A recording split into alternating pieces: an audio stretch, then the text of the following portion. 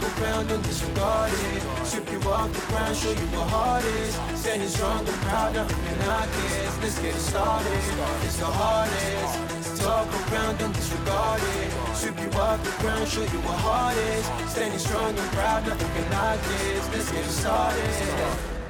Yeah, get your boots ready. We're about to go on a trip where we wrestle, nobody settling or calling it quits. You're here for the grit, betcha this stuff is amazing. You're stumbling, welcome to the bump in the apron. Step into it, the hardest part of the ring. Here to bring fun, yeah, in this art he is king. It's the best thing, making sure you don't tap out. Don't go soft with the hardest podcast out. And it's not just another one, it's clear.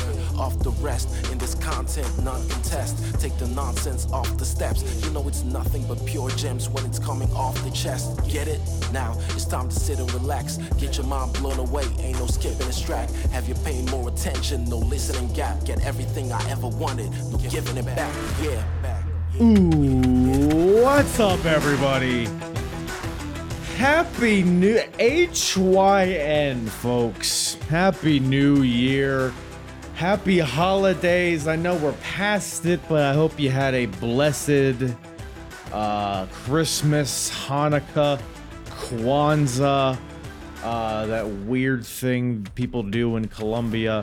Whatever it is you guys celebrated over the past couple of weeks. I hope it was rich in joy. I hope it tickled your cockles. I hope it sauteed your asshole, because we are back with another apron brump.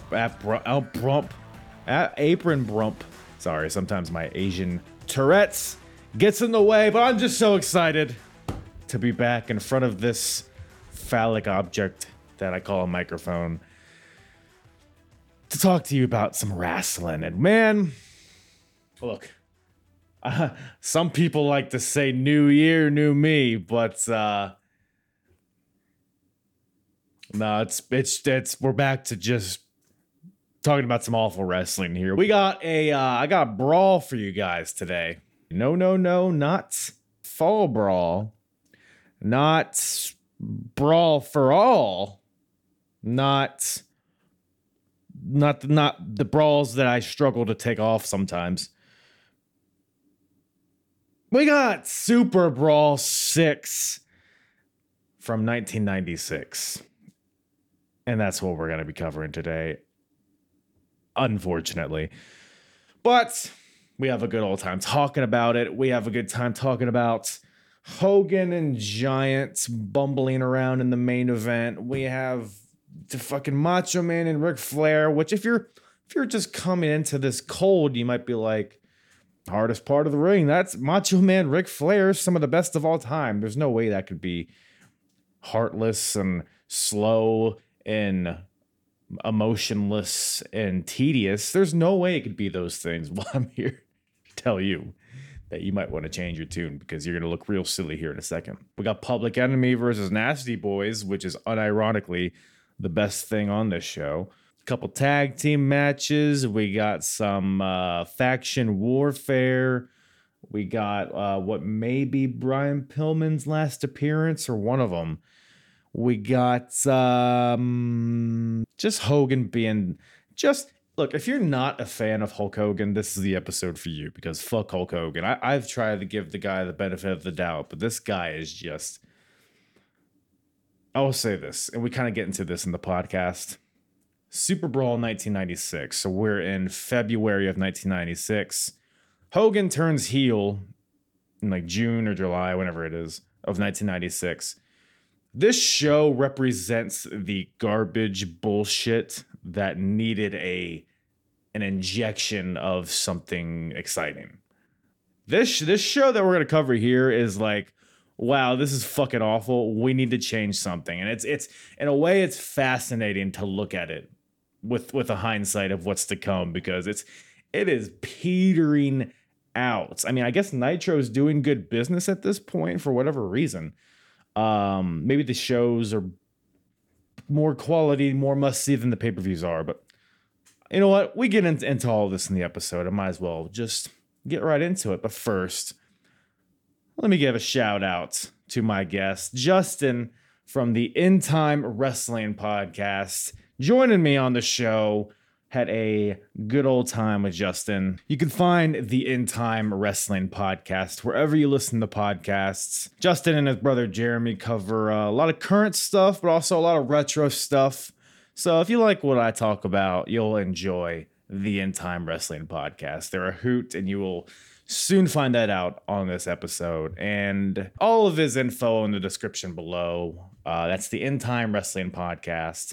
Great guys over there. Great podcast. I strongly recommend you add that to your Rolodex of podcasts that you listen to, as well as my own, which, by the way, I mean, you found me somehow. But if you want to check out the entire archive of the Apron Bump podcast, you can find it wherever you listen to podcasts, on YouTube as well. Give the video a like and a subscribe. Why don't you, if you haven't already? Leave a comment. Apron Bump on all the social medias, Twitter, Instagram, TikTok, Facebook, YouTube, all that shit. Posting a lot of TikToks lately. Might start going live here pretty soon. Almost at the old 1K followers. So go follow me if you haven't already on TikTok. If you like WCW, or if you hate WCW, but you like listening to me talk about it, go to apronbump.com and you can go to the episodes tab at the top and you can filter to whatever promotion, era, company, whatever tickles your pickle in terms of the wrestling you like to listen to. You can go to the episodes tab and you can select WCW, and that'll bring you to all of my WCW reviews that I've chronologically covered starting back at Spring Stampede 1994, and I've worked my way up until now, Superbrawl 1996. So go do that if you have not already. 5-star reviews, buy a t-shirt, suck my nipples, and call me a sassy little dollop of butter. Do all those things in that order. And with that, I think we might as well dive right into this abomination of a show. WCW Superbrawl 1996 with myself and Justin from the In Time Wrestling podcast. I mean, it's a WCW show, so it's appropriate that we have some technical difficulties, I guess. Of course. WCW at its finest. It's WCW, that's for sure. So what you think of the show, man? Oh my God, it was a strange show. There was some good wrestling, but my God, there was some of it that I was just like, yeah, I think I'll pass on this one. Dude, it was like going good, and then it took a nosedive. I mean, we'll get into it, but I was like, because I looked at the card and I was like, man, I'm not excited to watch this really. But then I turned the show on and I was like, okay, we got some stuff going here. And then it just, and then you got, man, it just got worse as the show went on. But overall, I mean, I guess first of all, did you watch WCW back in the day? No, I actually never got to watch any WCW, especially because I basically started watching wrestling like in like 02, beginning of 02. We were like in the build to WrestleMania 18. But I followed everything else WWE, like WWF, like through like magazines and the games and videotapes and all that stuff like that. Yeah. And then it was like when I finally got to actually start watching it, WCW was like an afterthought by then. And then I was like, oh shit, I can watch this. This was a thing, WCW. I should check this out. And it was like I saw some of the good, starting to now see a lot of the bad. Like, yeah. So you've seen WCW before. So this wasn't your first WCW show that you've watched? No. Okay, thank God, because I wouldn't want to put that taste in your mouth. What a way to start off your WCW indulgence, everybody. Whew. Yeah, because this is it's a few months before NWO, because this is February, and Bash at the Beach is June, July. So it's like about to be good, but man, you can like, it is interesting though. You see like where the company was and like why they pivoted, like why Hogan turned heel, why like they would bring in the cruiserweights and stuff. So it's interesting to see like the shit that they had to put on to like make them decide to change things. So it was interesting in that sense, but as a viewer, I mean, God, if I ordered this on pay-per-view or if I bought a ticket to watch this shit, I would be upsetty spaghetti, I think. Yeah, this is definitely not worth whatever the hell you're paying for. as a No. pay-per-view back then. Not at all. But that being said, it did start off hot. I would honestly, this opening match, with considering who's in it, it's weird to say, but this might be my match of the night here. We got a Falls Count Anywhere tag team match, the Nasty Boys versus the Public Enemy. Whew. So, are you familiar with the Public Enemy or ECW or their run in ECW? I've seen a good chunk of their ECW stuff, so that was what kind of got me into them. But I always liked those guys. I don't know what it was about them. They were always big guys that would just flop around and throw themselves around and beat the crap out of themselves. And I'd be like, I enjoy these guys a lot. Yeah, I enjoy the Nasty Boys too, because like all this stuff is before my time. But as I've been like going back and watching this stuff, I'm like, okay, I like the Nasty Boys. And then I go over to ECW and I'm like, oh, I like the Public Enemy. And now they're here facing each other. So it's a weirdly kind of a dream match, I guess. But if you want to phrase it that way. But yeah, this honestly to me, this felt like an ECW match with WCW production. What would you think about it? That was perfect way to describe it. It felt like an ECW, just let them just go beat the shit out of each other. And then it was just WCW production crew going, this was like way better production that you're going to get than ECW was given, because they would be like blurry as hell and everything. And now you're getting this spot on, like pay-per-view quality, freaking just beat the hell out of each other fight. Like, I love it. Yeah. Split screen. You got, you can see when they're in the crowd, you can see what they're doing. So yeah, it was a change of pace. But yeah, I like how they just went out there and did what they do. Like they didn't go in there and try to do headlocks and takedowns and stuff like that. The action spills to the outside pretty much immediately. They kind of pair off. I think like Sags and Grunge are fighting, and then you got Rock and Knobs fighting on the other end of the arena. Tables, chairs, trash can lids. I mean, it seemed like the trash can lids shots were just endless throughout the entire. It's like. Like instead of headlocks to transition. Dusty Rhodes talking about all the time was hysterical. Like, they're like, he's bringing out the plunder, and Dusty's like, he's bringing out the plunder, daddy, I'm telling you. And I'm like, what the hell? He's going to just bring on plunder the entire night, isn't he? What'd you think of Dusty's commentary throughout the show? It was hysterical, because some of the stuff he was saying is just like random as hell, but I love Dusty Rhodes listening to him talk, because it's always fun to try to talk like Dusty Rhodes, daddy. Yeah, him and Bobby Heenan really clash, but in like an entertaining way. So that was fun to watch. Tony commentary is some of the best stuff you're gonna hear. My God, he's gold, endless gold here. But yeah, it seems like everybody's just walking around, just trash can lid, chair, trash can. I think the only move done in the ring in this match was a Jerry Sags pile drives Johnny Grunge onto a trash can, which looked pretty gnarly. Yeah. Although it did aggravate me. So Johnny Grunge gets pile driven. Jerry Sags goes to pin him, and Johnny Grunge puts his foot on the rope to break the pin. God. It is a Falls Count Anywhere match. I was literally going to bring that up. Like, why does a rope break count in a street fight? How does that work?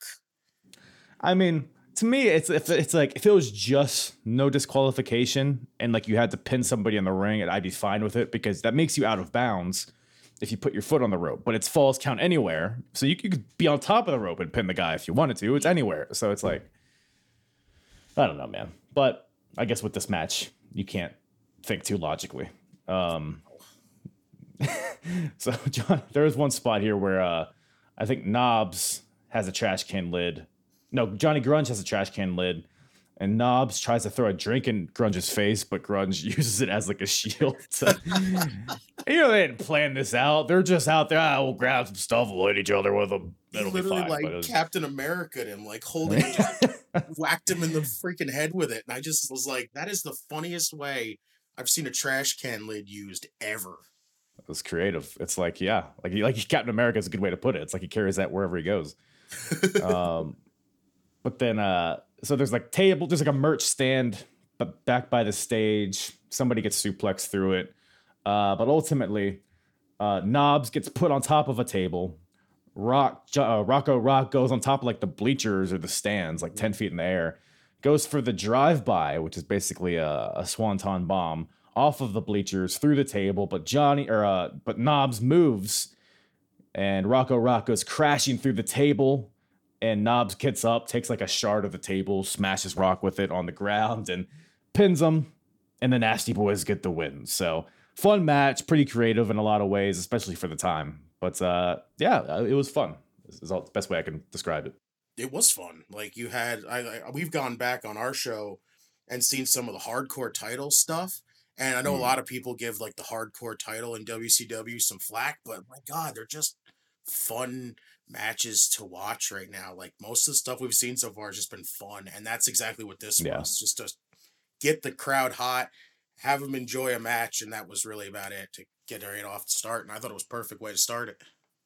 Yeah. Yeah, it's to see an ECW-esque stuff in WCW. I'm sure because most of the crowd's got to know about ECW, at least be familiar with what it is. So I'm sure they're excited to see Public Enemy and Nasty Boys go at it here. But after that, we cut backstage to Mean Gene Okerlund, who he's plugging the WCW hotline.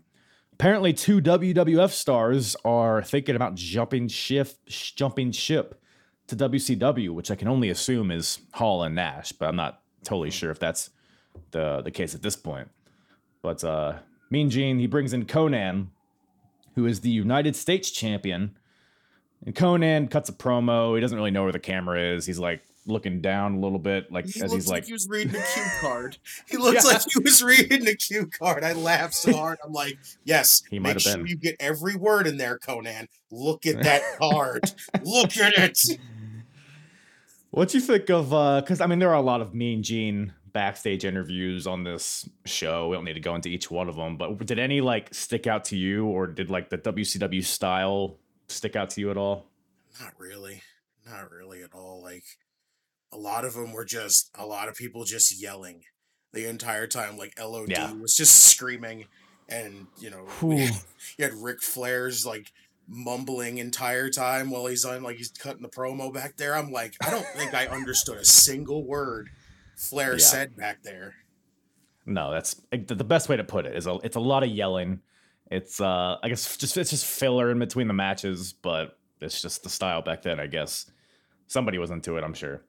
But after that, we got another candidate for match of the night here. We got the WCW TV title on the line. We got the champion Johnny B. Bad versus DDP Diamond Dallas Page. So this is this has been like a long storyline. It's like, who cares about it? But Kimberly was initially with Diamond Dallas Page, and Johnny B. Bad won a match at some point, and Kimberly, the Diamond Doll, or as they call her, was on the line. Johnny B. Bad won her, I guess, because they're objects. And but DDP was like abusive towards Kimberly, so she was happy. And now she's as happy as she's ever been. And now in this match, not only is a TV title on the line, but, and I quote, the remainder of DDP's money is on the line. $6 million, which I don't know how DDP has $6 million at this point. Yeah, I mean, this version of DDP. What do you think of this version of DDP? Because this is not like what he would be most known for. It's interesting to see. He's a really wacky heel. Like he has this whole like, he does like the generic heel stuff, but he does it like way kind of like over the top. Like he yells at the referee every time. He celebrates for everything. He like just yells at the crowd. I'm like, he's just trying to be wacky, and I don't know how I feel about it because I've seen DDP as like babyface, and I kind of enjoy that. Because I've seen like some of his WCW stuff when he's a babyface, and I enjoy a lot of that stuff. But like this, seeing this, it's interesting. I'll give it that. Yeah, and we'll get into it, but this might be what led to him kind of transitioning gimmicks. The result of this match, at least. But yeah, I thought the same thing. I'm kind of on the fence about DDP, this version of him, because like you said, it's a lot of like the cliche heel stuff, but he like does it so. I don't know if he does it well, but he like commits to it, I guess is the best way to put it. Like he he seems like he gives a shit about what he's doing, and that's not really something you could say about a lot of people on the rest of the card. But for that reason, that stuck out as a good thing to me, I guess. But yeah. But the match itself is pretty good. Probably the best like pure wrestling on this show was in this match, I would say by far. I don't even know what a second place would be.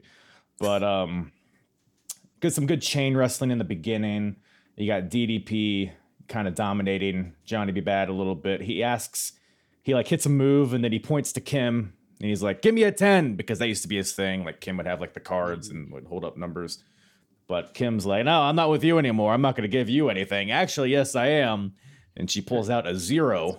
It's like a cute card from under the ring. And DDP is none too pleased with that. But Johnny B. Bad fights back, a couple near falls with some roll-ups, hits a double axe handle from the top rope, and this makes Kim pull out a 10 from under the ring, so we're having fun. Then we got some really good near falls here. Johnny B. Bad with a top rope sunset flip for a 2 count, a sit-out power bomb for a 2 count. DDP fights back with a sleeper and then a pancake, which is like a tombstone slam for a 2 count. And like this pretty good drama here with these. This is like the one match on the show where it's like, oh my god, is he gonna win? And then he doesn't. Like there's some good like emotion a little bit. But ultimately, DDP goes for the pancake again, but Johnny B. Bad counters into a tombstone pile driver and gets the win. Interesting finish here, but yeah, DDP loses, and I guess loses all his money. And to me, this would make sense for him to transition into like the blue collar DDP character that he would be, like wrestling in jeans. I don't know if that's what ends up happening, but that's what it seems like to me as like an outside viewer. But yeah, any other thoughts on this one? No, this was great wrestling wise. Like wrestling was chain wrestling, awesome. Again, Yeah. DDP, like you can love him or hate him. Guy is really good when he gets in the ring. I've not really seen a lot of Johnny B. Bad like that because like mostly I've ever seen him as like Mark Marrow and he gets thrown to the wolves in WWF. Yeah. But seeing him in WCW and actually getting to wrestle, he's freaking great. He's really great. And like, you know, the story, whole thing with Kimberly, yeah, it's as weird as it wants to be, but it's actually wrestling wise worth to watch. The ending felt kind of anticlimactic because it was just like, it felt like just like there's a tombstone. It's like, that's not going to end it. And then it ended. And I was like, oh, that was bizarre. But Right. Overall, I still think really good match. Yeah. It's weird because Johnny B. Bad has like 12 different finishers and the tombstone is not one of them. So it's like, wow, he didn't use the Tutti Frutti or the Bad Blaster or the fucking what are the other ones? The Tutti Frutti? That is interesting. Yeah. It's a left hook because he's a boxer and he calls it the Tutti Frutti. It's devastating. You better avoid that. I mean, he was a boxer, right? At one point, so. I thought you were about to say he is fruity. But, no, I'm not gonna call him fruity. Just because he's out there like that, it just doesn't. He's still freaking good though. Like if he's got the boxing background and everything like that, I wouldn't want to get punched in the face by him. Forget that. No, don't want a Tutti Frutti to the face, but from Johnny B. Bad, that's for sure. That is for sure. Bobby Heenan on commentary was hysterical with the whole. He's gonna win $6 million and then give it back to her. Are you kidding me? Like, he's like, let's hope she walks away from him and then comes over here. We'll start like talking some investments. I'm like, Bobby the Brain Heenan never changed. Like, would never change, and I absolutely loved it. Yeah. Plus, we had more plunder talk from Dusty. He was like, he's bringing out all that plunder now with himself tonight, and I'm like, oh my god. Yeah, anytime anybody says a word that Dusty is not familiar with, he just berates them about it. But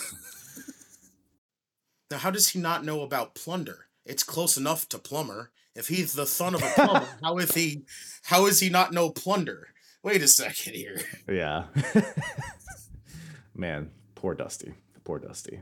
But speaking of plunder, I wanted to hit myself with plunder during this next match. We got the tag team titles on the line. We got the champions, Lex Luger and Sting versus the Harlem Heat. This match was rough. What were your thoughts on it? I just couldn't get it. I just couldn't get into it. And No. that's being mainly because I'm not a Luger fan. I don't see the appeal of Yeah. Lex Luger back. Even going back and seeing some of his stuff, I never saw the appeal of the guy. Sting, I think the guy's good and all. I like Harlem Heat as a tag team. I never want to see Stevie Ray as a solo guy ever again, but I'm going to have to eventually. When I see these shows as a single guy, I'm not drawn into Stevie Ray wrestling by himself. This just didn't work for it at all. Yeah, I mean, especially for the Harlem Heat, I mean, they're like fifth down the line as far as what matters here because there's an internal storyline between Lex Luger and Sting. Like, they're not, because Luger kind of turned heel like a few months ago, but Sting's still a babyface. So they're kind of, that's like kind of the dynamic there, but they're friends. So they're trying to get along. But they won the titles from the Harlem Heat by cheating. I believe it was like a roll of silver dollars. Luger hit one of them with and pinned him. And Sting's like, hey, man, I don't want to win like that. And they keep winning matches because Luger keeps cheating. So there's like an internal struggle there. And also the winner of this match goes on to face the Road Warriors later in the show. So this is just like the first half of the tag team title match, basically. So yeah, this right here didn't feel like it mattered that much. But it was pretty much, I think it was just the Harlem Heat kicking the shit out of Luger for a little bit. And then Sting gets in illegally, takes out Booker T and Stevie. And then as Stevie Ray goes to powerbomb Lex Luger, the Road Warriors come in and hit Stevie with like a block of lead or something, like a steel plate of some sort, some vague metal object. They hit Stevie Ray with it. Lex Luger flips him over and gets the pin. I didn't really understand why the Road Warriors got involved here. Maybe I'm missing something, but I don't know. What'd you think of that? When they cut the promo later on, they were like, it's nothing against you guys. He says, it's like, we basically have, and even Sting, they were like, it's nothing against you, Sting. They're like, we basically want to get Luger, but it was like, but Sting's there. He's going to have to be like something that, like, you're going to have to go for him too. Like, it was just, it was weird. Like Stevie Ray's, or I think was it Stevie Ray that was in at the time? Like, got the, like, when he got hit with the Stevie pipe Ray or lead or whatever it was, it had like a delayed reaction to it. Like, he took a shot in the stomach and had to like gently put him down so Luger could backdrop him into the pin. I was like, that looked awkward as hell. Yeah, I mean, it was smooth for Luger. He did a little lucha libre to get him into that pin, but yeah, it was weird. But yeah, that makes sense because Luger initially is what, I guess they'd had a scuffle on Nitro or something. I forget, but I guess they just wanted to get at Luger. Yeah, that makes sense. But you would think they would want to make them wrestle longer so that they're more worn out for their match later. But again, it's WCW. Can't think too logically sometimes. Yeah, they basically said that it was it's nothing against them. It's just business. And I was like, but that doesn't. Wouldn't you want to like? I don't know, I just didn't get it. It was weird. I don't know, man. When I was listening to that Road Warriors promo and they were yelling about, "We're gonna deviate your septums," I was like, "Okay, yes, I'm not listening to this anymore." Hawk's using big words, everybody. Yeah, he's saying a lot of noises. That's for sure. But Jesus Christ! So we got a barn burner here next. You thought that was great? Well, the hits just keep on coming. We got the United States Championship on the line. The champion, Conan, versus the one-man gang. I think this is the first one-man gang match I've ever seen, and I hope it's the last. So it's when I see one-man gang come out, first of all, my immediate thought, because he comes out in like the denim jacket and the chain and it's like he just feels like a random henchman of some sort. Like, I'm not threatened by him, even though he's a big guy. But he moves in there like Tyrus. He looks like just a shitty Bam Bam Bigelow in there. I don't know, man. One-man gang, what are your thoughts on this gentleman? I literally said the same thing. I go, Bam Bam Bigelow, he is not. He is not even close. Like, he has the tattoo on his Bam head. Bam can move for a big guy. One-man gang cannot. The only thing that man does when he wrestles is just fucking make noises. He's just, and I'm like, oh my God. Man, if you're blind watching this match, you might enjoy it. Or if you're blind listening to this match, you might enjoy it. But for those of us with sight, it was made me wish I was blind. But Conan is here as well, and you might be thinking, well, maybe he can save this. No, he can't.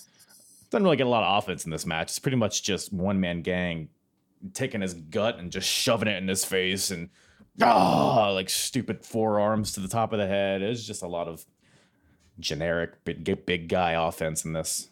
But it's interesting, Conan, because first of all, this isn't the Cholo, whatever you want to call him, Conan. This is the luchador Conan, who is the Mexican champion. I guess it's a AAA or a CMLL title of some sort. He also, around this time, was in ECW, and he faced Sandman for the ECW championship. So Conan's all over the place, and now he's in WCW. And I think he would. When does he go to WWF? Isn't he in WWF at some point as like the Oh, it's gonna bother me. I have to look it up. He's like a Max Moon. Is that it? Was that him? Let me do my. I didn't even know that was him. Oh my god. Somebody call in if you know where Conan's been. Dial 1-800-909. Get your parents' permission if you're under 18. But yeah, Conan versus One Man Gang. A lot of nothing. I don't know. Unless you saw something that I didn't see. No. I am so like I remember watching an old WCW show once on tape that had Conan in it, and I go, Conan's not that bad. And then I go back and look at him like recently, and I go, no, maybe I was wrong. He can't be the guy to try to squeeze a good match out of fucking one-man gang who can't even barely lift his leg above Conan's back when he's on all fours. Like, yeah, ain't happening. No, I mean there's like that famous GIF of Tyrus coming off the second rope, like in a shitty splash. And One Man Gang does pretty much the exact same thing in this match. So maybe he's just old. Maybe he's at the end of his career here, Gang. I assume he is. But yeah, it's a very slow and tedious match. But at least we get a shot of Steve Grissom in the crowd. Yeah. The WCW Motorsports driver. What are your thoughts on Steve Grissom and his NASCAR career? To be honest with you, I never seen Steve Grissom's NASCAR career. But hell, with this match, you could have stuck the camera on him the entire time, and it probably would have been better than watching it. Because it cracked me up because they cut to him, and he's like desperately trying to keep his eyes open, trying to look interested in this because nobody around him is. But yeah, so like Gang goes for the big splash, misses. Conan gets up, goes to the top rope, hits like a front flip splash on the One Man Gang, which is like the only move he did in the entire match, but that gets the win apparently. So Conan retains the U.S. title, and yeah, good stuff. One good Man stuff. Gang gets right up after it too, like absolutely no sells anything.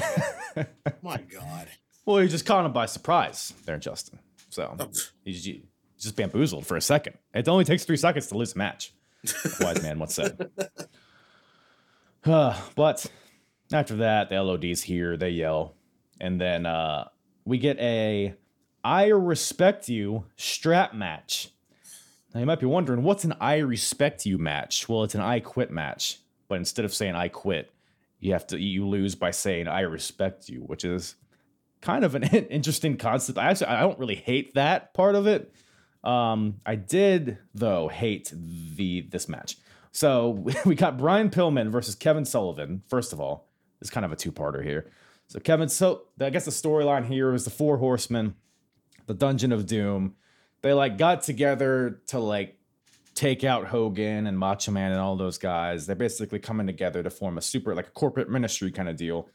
But there's certain people, namely Brian Pillman and Kevin Sullivan, who don't get along. Because I don't know if you heard, Brian Pillman, he's a loose cannon. So can't really trust him. But it was interesting because Brian Pillman storms the ring with the strap. They scuffle for like 40 seconds. And then Brian Pillman gets up, grabs the mic, says, I respect you, Booker Man. And then he leaves. Which I think this might be Brian Pillman's last WCW match. I'm not sure. But I know he goes to ECW pretty soon after this, and then WWF and all that stuff. But there's more to this. But what do you think of like this match concept and this early action here? 40 seconds of wasted time, completely. How do you just come out there, just beat the crap out of him, and then go, okay, I think I've done enough. I respect you. Bye, everybody. Might as well break the fourth wall before I leave. See you later. All right. Like, what a waste. What a waste. Dungeon of Doom was a fucking waste. My God. We are not done with the Dungeon of Doom, let me tell you. I can't wait. And if you thought that was a waste of time, Arn Anderson comes out. Apparently he was, according to commentary, he just got done golfing. So he's out there with a button up. He looked like it. Like maroon shorts, and he did look like a golfer. Arn Anderson comes out. He's like, well, I guess I'll wrestle since Brian Pillman doesn't want to wrestle. My four horsemen mate. So Arn takes his polo off and straps himself up, and then they lollygag for a few minutes, and then Ric Flair comes out, and he's like, hey guys, can't we all just get along? We gotta focus on Hogan and Savage. Look, I know you guys were literally trying to hang each other with these straps, and you were hog tying each other and butt fucking each other all over this arena. But hey, that's it. We got it out of our system now. Let's shake hands, hug, kiss, and let's focus on Hogan and Savage. So Arn and Sullivan, after they just got done beating the shit out of each other, just to shake hands, and Flair yells at the crowd, and the just peters out. I don't know. It was dumb. This all felt like a waste of time. Yes, completely. Like, how do you go from this freaking, like, you're building this whole thing up with Pillman and Sullivan, and then just go, yeah, we're not going to have that. How about impromptu with Arn Anderson? That makes it even better, right? No, it doesn't make it any better. Arn can't move barely in there. He's got those boots on. He looks like he's beating up an old man. He literally looks like he found an old man on the sidewalk and just started punching him. And that was it. Like, Kevin Sullivan just looks ancient. Like, watching him in that ring, it's just miserable to watch. I can't see the appeal in Kevin Sullivan either. Yeah. Yeah, and I get that he's like Booker or some backstage. He has authority backstage, so I get why he's on screen so much. But man, somebody's got to just tell him, Kevin, you don't got it anymore. I don't know if we ever had it. Maybe back in the day, back in the 70s or whatever the hell. But 1996, Kevin Sullivan has zero value. He is 4 foot tall. He looks like an egg. And he's old. He can't move. I don't know, man. He almost looked like Hulk Hogan if Hulk Hogan aged more. Exactly. Sullivan's not even a good promo either. Hogan? He's feuding with Hogan, but he looks like Hogan? That's kind of fitting. Well, that's the thing. He's trying to show Hogan how ridiculous he looks. He has the yellow tights, the red boots. I don't know if they just happen to have the same haircut or if they're just both unfortunate hairlines, but it is what it is. But male pattern baldness at a young age, guys. Or whatever age they are. But this goes back to what I was saying though about like WCW. Like, this is the mistakes that I guess they learned from, because they could have easily just thrown in like Dean Malenko versus Eddie Guerrero or something, because they're both there. Like, the cruiserweight title isn't a thing yet, but they're building their cruiserweight division. So they could have thrown a Dean Malenko or a whoever, Eddie Guerrero. I forget what other like cruiserweights are there, but no, let's just have a meaningless strap I quit match. Just don't know, man. Don't know. But we go backstage for some more Mean Gene Okerlund. He's there with Jimmy Hart and the Giant. Giant is doing his best to look menacing. I don't know, man. Maybe it's just because of hindsight, but I can't take Big Show seriously when he's talking like this. Screaming and looking like he's crying at the same time. He literally, near the end of that promo, looked like he was about to cry. And I'm like, what is he about to fucking sob about? He's sitting there screaming, and he's just like, I just started screaming so much. I'm just so sad now. Like, what the... You know what I think it was? I think he just forgot to breathe, because he went on this tangent, and he's just like, blah, blah, blah. Like, it's fine, I guess. Like, he's not stumbling over his words or anything, but he's just talking for like a minute straight, and I don't think he breathed, and his face starts turning red, and then he just and then walks away. It's like, what are we even doing here? Not the worst. I guess it was one of the better promos, probably. Weirdly to say, but that's the state of WCW. That Paul White is your silver tongue. I think Jimmy Hart should have just done all the talking at that point. I didn't need the giant. Yeah, I would have been fine just having Mean Gene just talking a bunch of bullshit. Yeah. Plug the hotline one more time. Just come on. Yeah. World Wrestling Federation stars are jumping ship. Are they? But we got another WCW tag team title match on our hands here. The champions who had just retained their coveted tag team titles, Lex Luger and Sting, versus the Road Warriors. And this match had a weird flow to it. I'm kind of like I enjoyed it in a sense that it kind of felt like a fight, but also it just didn't really. There were no peaks and valleys. There was no story being told here. It just felt like a bunch of guys hitting each other for a while. It felt like a two-parter. It felt like it got split in half because it was like they had like kind of a match in the beginning, and then like Sting and I think Animal tagged in, and then they locked up, and it was like, did they just reset? It was so weird. Like, it came off awkward. Like, they just split the match in half and was like, this is the first half. This is what you saw. Damn, maybe it wasn't enough. Let's just kind of try again. And then they tried to have a second half, and it just didn't flow at all.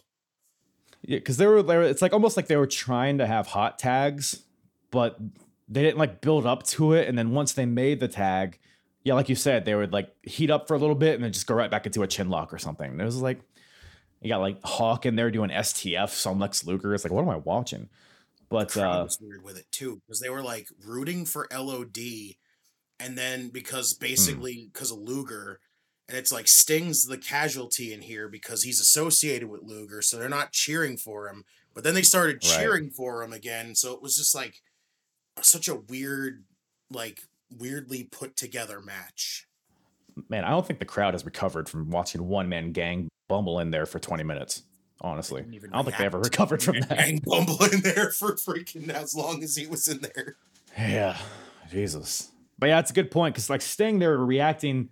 They weren't as hot for Sting as they had been in the past, and this kind of goes for Sting and Hogan. Like they're both becoming stale, and they would both see drastic character changes within the year. So again, just another thing we're seeing that's like, oh, this is why they changed stuff because it wasn't working here. Oh, and done too. Yeah, for sure. But yeah, it is what it is. Luger. So the story here, because Luger and Sting aren't on the same page, they come out. First of all, both Sting and Luger are carrying the titles like they're annoyed that they have it. Like they're not around their waist, it's not around their shoulder. They're just like carrying it like groceries into the house. So it's like, all right, immediately it's clear that the tag team titles don't mean anything. And then Sting storms to the ring in their entrance. Luger is like kind of walking cautiously behind them. And then it seems like goddamn 10, 15 minutes of Sting being like, hey, Luger, let's go fight these guys. And Luger's like, they have spikes. I don't want to. And it's just like, feels like forever they're drawing this out. I legit screamed at the screen watching it. Because Luger's just standing out there. And I'm like, can you get in the fucking ring already? Like either get in the ring or just leave. Like do one or the other. Make a decision. Right. Let's Sting wrestle a handicap match at this fucking point. If Rick Steiner can do it later on, fucking Sting can do it. Come on. Man, well, you can't really blame him because as Heenan says, I mean, the Road Warriors are salivating and that the spikes on their shoulder pads are dripping. Ew. That's disgusting. Ew. Wait a minute. That is Bobby appropriate. Heenan, hold on a second here with that one. The spikes are dripping. What? Maybe they should have actually made them look that way to make them more terrifying. That way I would have freaking actually understood why Luger was terrified to get in there instead of him just sitting there yelling at the referee over, I'm not going in there. They're wearing spikes. I can't go in there. They're wearing spikes. And I'm like, this is the Are you suggesting to me that they should put penises on their shoulder pads instead of spikes? They probably could have. Probably would have been more intimidating at that point. That's a thought. The leaking, a little pre-cum from their spikes. Absolutely. Yeah. You kidding? Who the hell wants to step in there then? You don't want to get that shit on your hands. Look, that's probably somebody's had to have done that gimmick. Like, who had the big penises at AEW? Fucking Joey Ryan. Joey Ryan, yeah. If Joey Ryan was still around, he would have shoulder pads with penises on them. But oh my god, if he'd have been still around and wore LOD style spikes, but they were dicks, I don't know how I would have reacted to that. Brother, I'm not entirely sure that didn't happen. We'll have to go back into the archives and do our research. But shit. Yeah. Well, so the match happens. It is a match. And I don't know, anything stick out to you? Any like spots or anything stick out to you? Not really. No. Like the fact that you ended this match in a count out was just like, God, it was awful. So bad. When you factor in the entrances and the shenanigans, the pre-match stuff and the match itself, I mean, this had to be at least 30 minutes of time dedicated to this. Plus the previous tag team match. I mean, that's damn near half the show. You dedicate all this time to it, and it's like, double count out. Tune in on Monday to see what happens. It's like, wow, what are we doing here? Such a troll. What if that's some Kevin Sullivan booking at its finest right there? Something like that. But it ends, thankfully, which was the best part of it. And then we go backstage to Mean Gene with Ric Flair and Woman. And like you said, Flair just kind of rambles for a little bit. And then, I mean, he has the charisma. Do the words mean anything? I don't know. But he has some fire to him. Understand what he said. I didn't understand what he said. All I heard was, Macho Man! And I'm like, what the fuck is Flair saying? I don't think I understood a word of that. No. It's just, you gotta say it with gumption, and then people will believe you, no matter what it is. You also gotta say it with a bottle of tequila, apparently, and a helicopter. You know. And you got that was the problem. He just got done helicoptering, and he was tired. He was gassed. Well, speaking of helicoptering, they try to helicopter this cage down to the ring. This cage was, first of all, it's like at a 45-degree angle. I don't know who hung this shit up, but it looks rickety. It looks like it's about to fall at any minute. But they start lowering this shit down and somehow get it down there, I guess. But I don't know. I guess the cage, it made it look menacing, maybe. I don't know. Because, like, nowadays a cage is just so pretty and clean. It's like, oh, it's just so smooth. But this one, I guess it was kind of short, but I guess a little more treacherous. I don't know. What do you think about this version of the cage? It looks sketchy as hell. I literally was terrified the thing was going to fall apart multiple times. When they were throwing them into it, when they were bringing it down, like, even during the main event, I was like, this thing's going to topple over. The crowd's going to be a fucking casualty right now. Because that cage is so freaking redneck ingenuity right now. That thing is scary. And it was like, I remember Dusty saying, he was like, we got this old chicken wire fence in the back. We can go have a cage match. Yeah. I'm like, okay, well then I can understand that. But then like, Bobby Heenan was like, we're going to have this cage match. It's going to have a roof on it. And I'm like, but didn't have a roof on it. So what the hell? You're just talking. Like, I would listen to what Bobby Heenan says, but this man said there's going to be a roof on this cage. There was no roof on that cage. I feel like I got lied to. What the hell? Maybe they tried to put a roof on it, but it just didn't work. Too, with that freaking cage. That thing was so sketchy. Every second. I'm like, I hope they put that thing together long enough that it would hold, and luckily it did, because everybody for the most part, in the vicinity, if one of those sides fell, would have been a casualty. Well, there were some faux pas during the match, but I guess we'll get into it. But there's actually 2 cage matches on this show. It's a double main event, which to me, whenever there's like a double main event, it makes each match feel like half, rather than what I think they're going for is trying to make it feel like 2 main events. But to me, it feels like a half main event and a half main event. So I didn't really like how they phrased that. Yeah. I don't know. But we got the world heavyweight titles on the line. Not the main event, not the main event. The first main event, we got the champion, the Macho Man, with Ms. Elizabeth, versus Ric Flair with Woman, who I guess has jumped from ECW, which is fun. So I don't know, the story, the whole main event storylines are all like kind of interwebbed, and there's not a lot of sense to them all. But Macho Man and Flair had been feuding for like a year.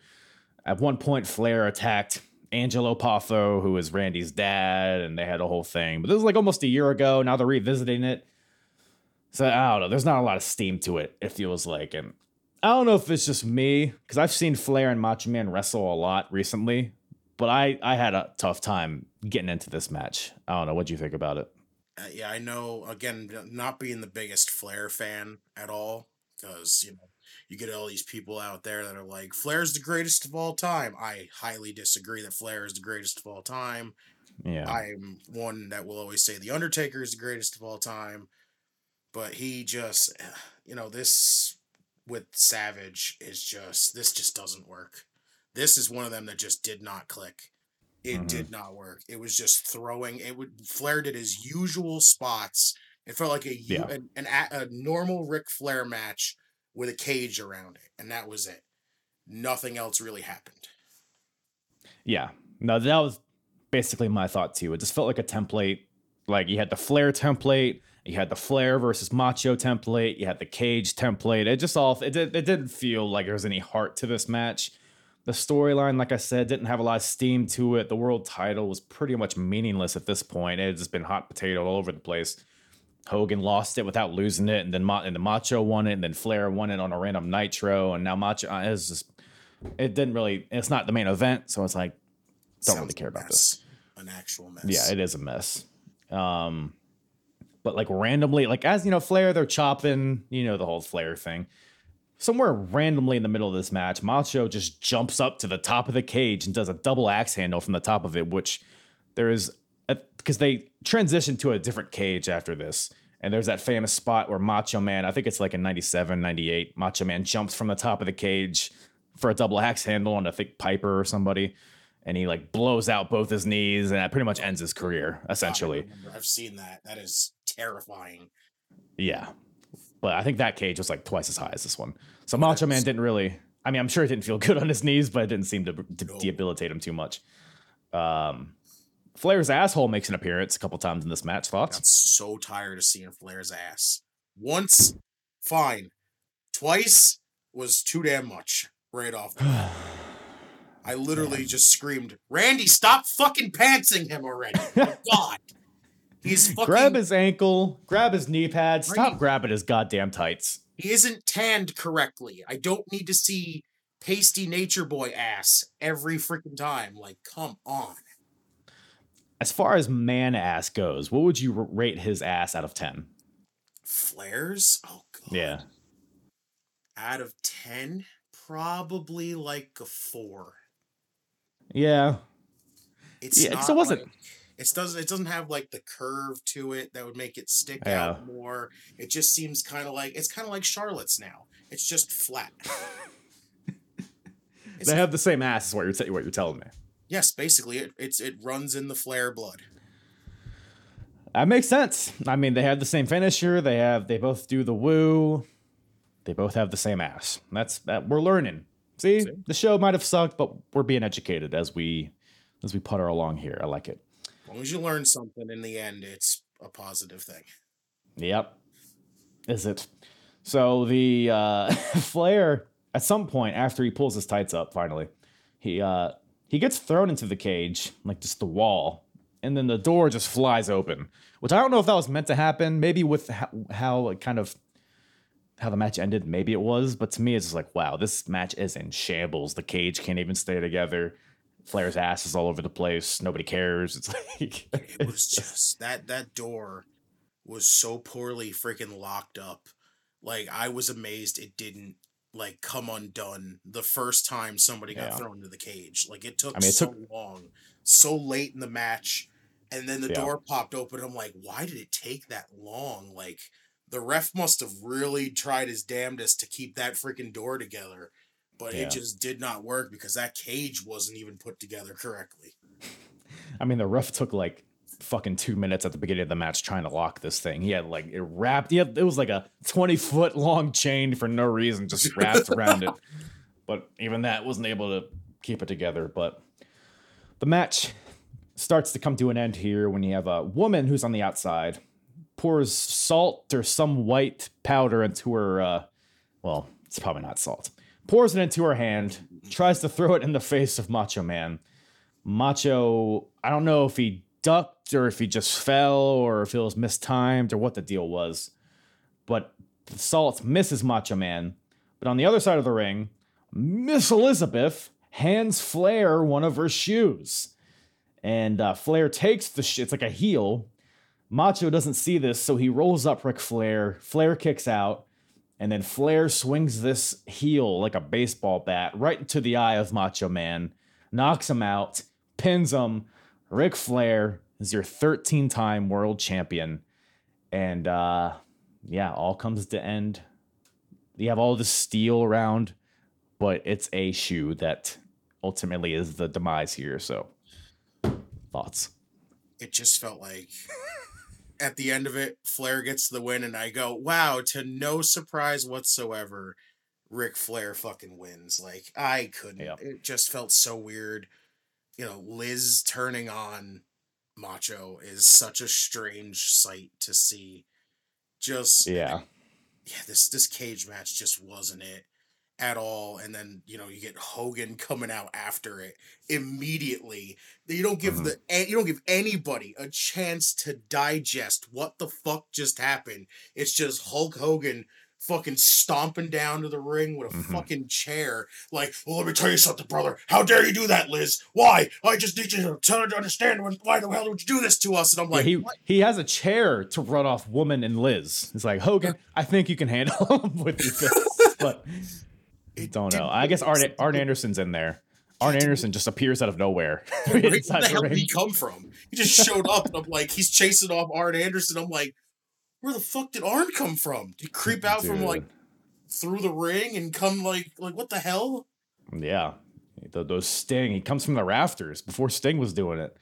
He's all of a sudden he's in the ring. Hogan runs him and Flair off, like you said, and the crowd is just confused. I'm confused, and Flair I guess has a stable full of ladies with him. I think Deborah McMichael comes into play at some point, and Flair just has like all these women around him. It's like, it was a weird era for Ric Flair. I think a lot of eras for Ric Flair are weird. Yeah, none are very normal, I guess, but I don't know. But we got the main event on our hands here.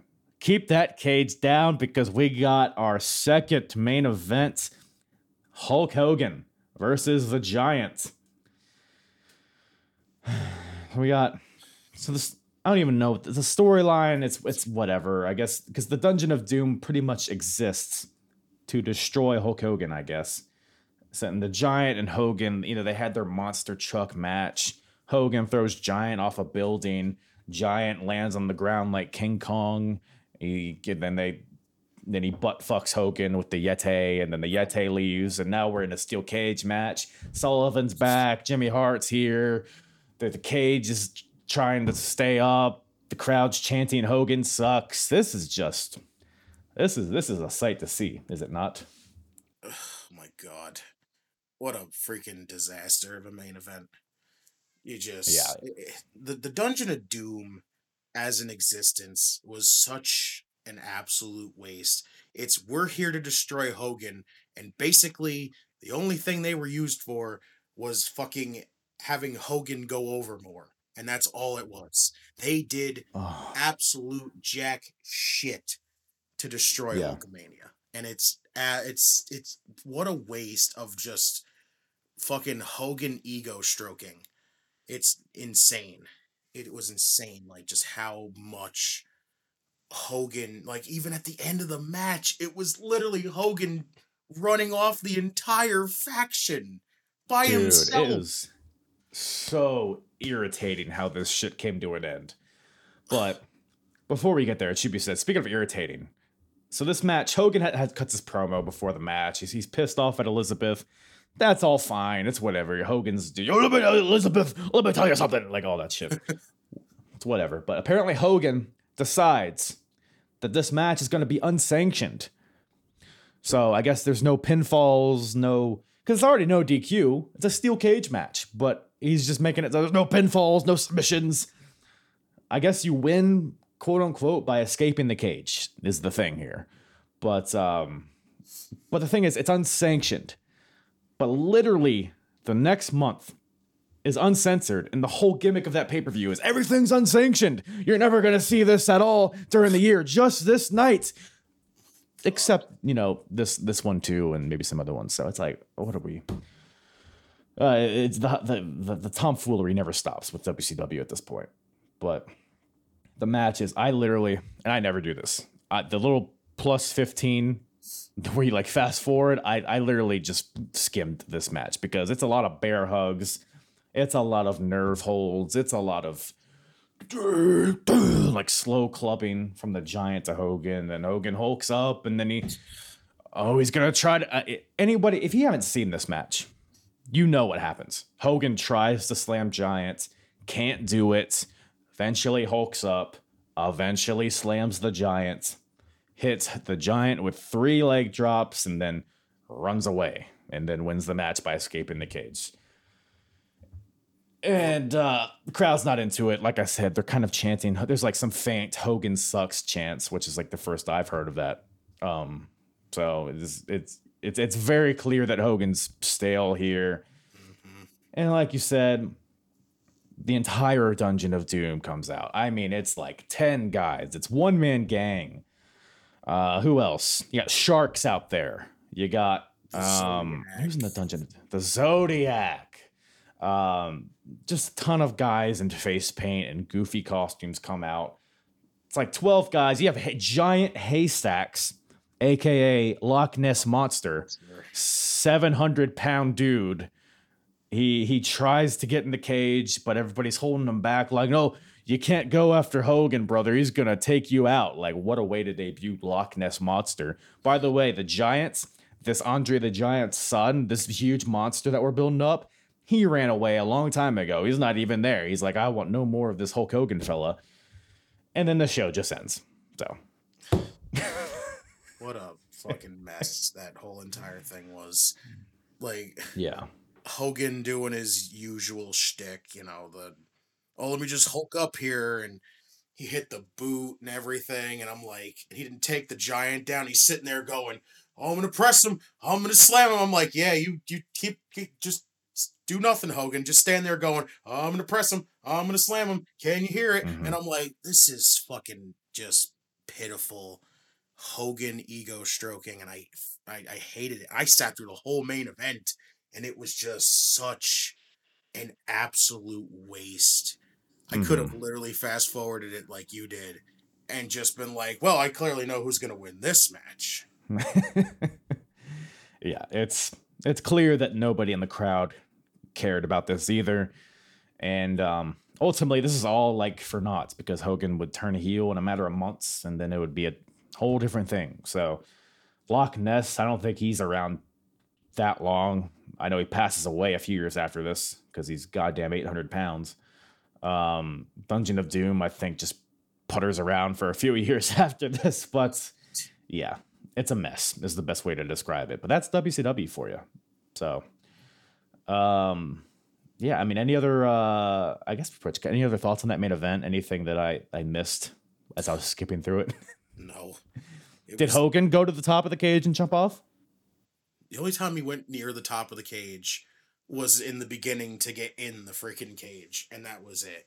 Like, yeah, that was surprisingly limber though. He kind of just hopped up there, and I guess the cage is like 5 feet tall. But I actually thought he was going to jump off the top rope at least from there. Wouldn't that be some shit if he just did a moonsault? Throw us off here and jump off the top rope, but he just stood on the top rope, ripped the shirt, and then jumped down. And I'm like, oh well, of course, anticlimactic Hogan stuff. Does anybody have worse chair shots than Hulk Hogan? God, I don't even think so. His are so bad. He doesn't hold the chair by the legs. He holds it like up higher, and it's just like it's so like weird. He like thinks it's an electrified thing. You can just touch a guy with it, and then they go, oh, it's like That's what actually stuck out to me of that opening match, that street fight. They were like hitting each other with the chair really hard. I was like, wow, Yeah. I'm not used to seeing this in WCW because Right? I was surprised it's with that one because they were legit like headshots. And I'm like, damn. For WCW, baseball I didn't think swings. they let that go. yeah, but Hogan, not so much. But would you say that this brawl was super? No. This is below super.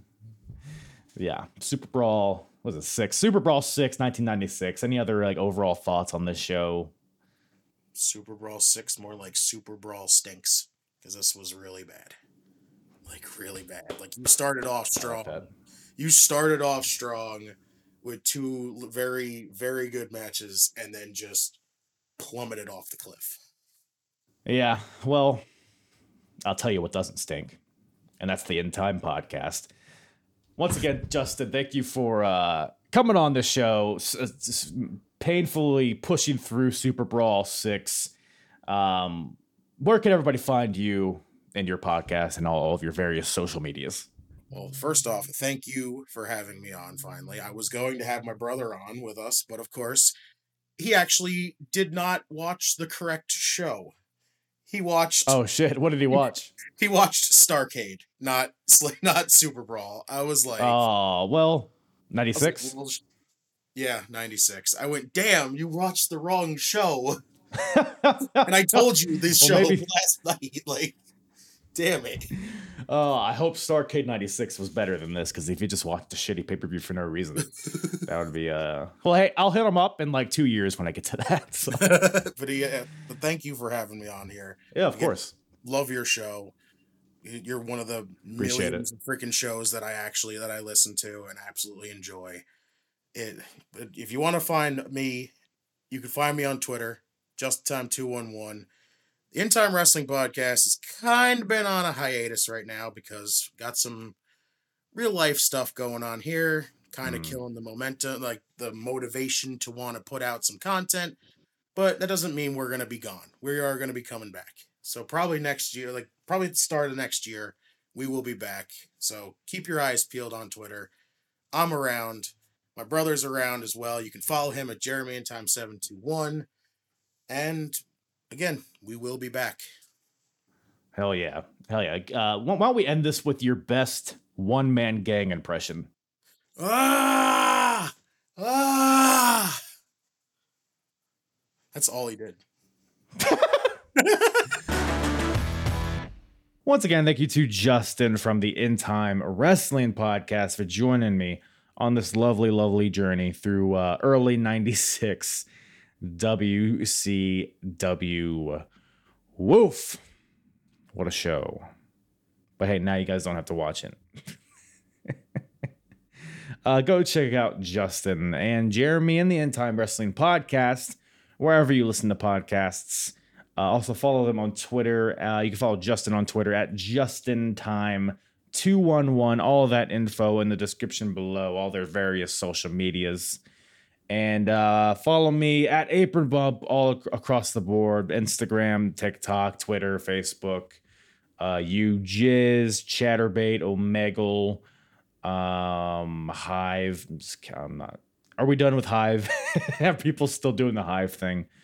Hive mind kind of deal. But I think that's all about Daddy has for you today. Go check out. If you missed my Q&A episode from a few weeks ago, go check that out as well. That was a good time.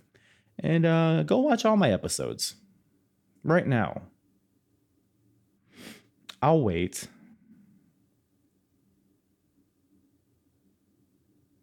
Thank you guys so much for listening.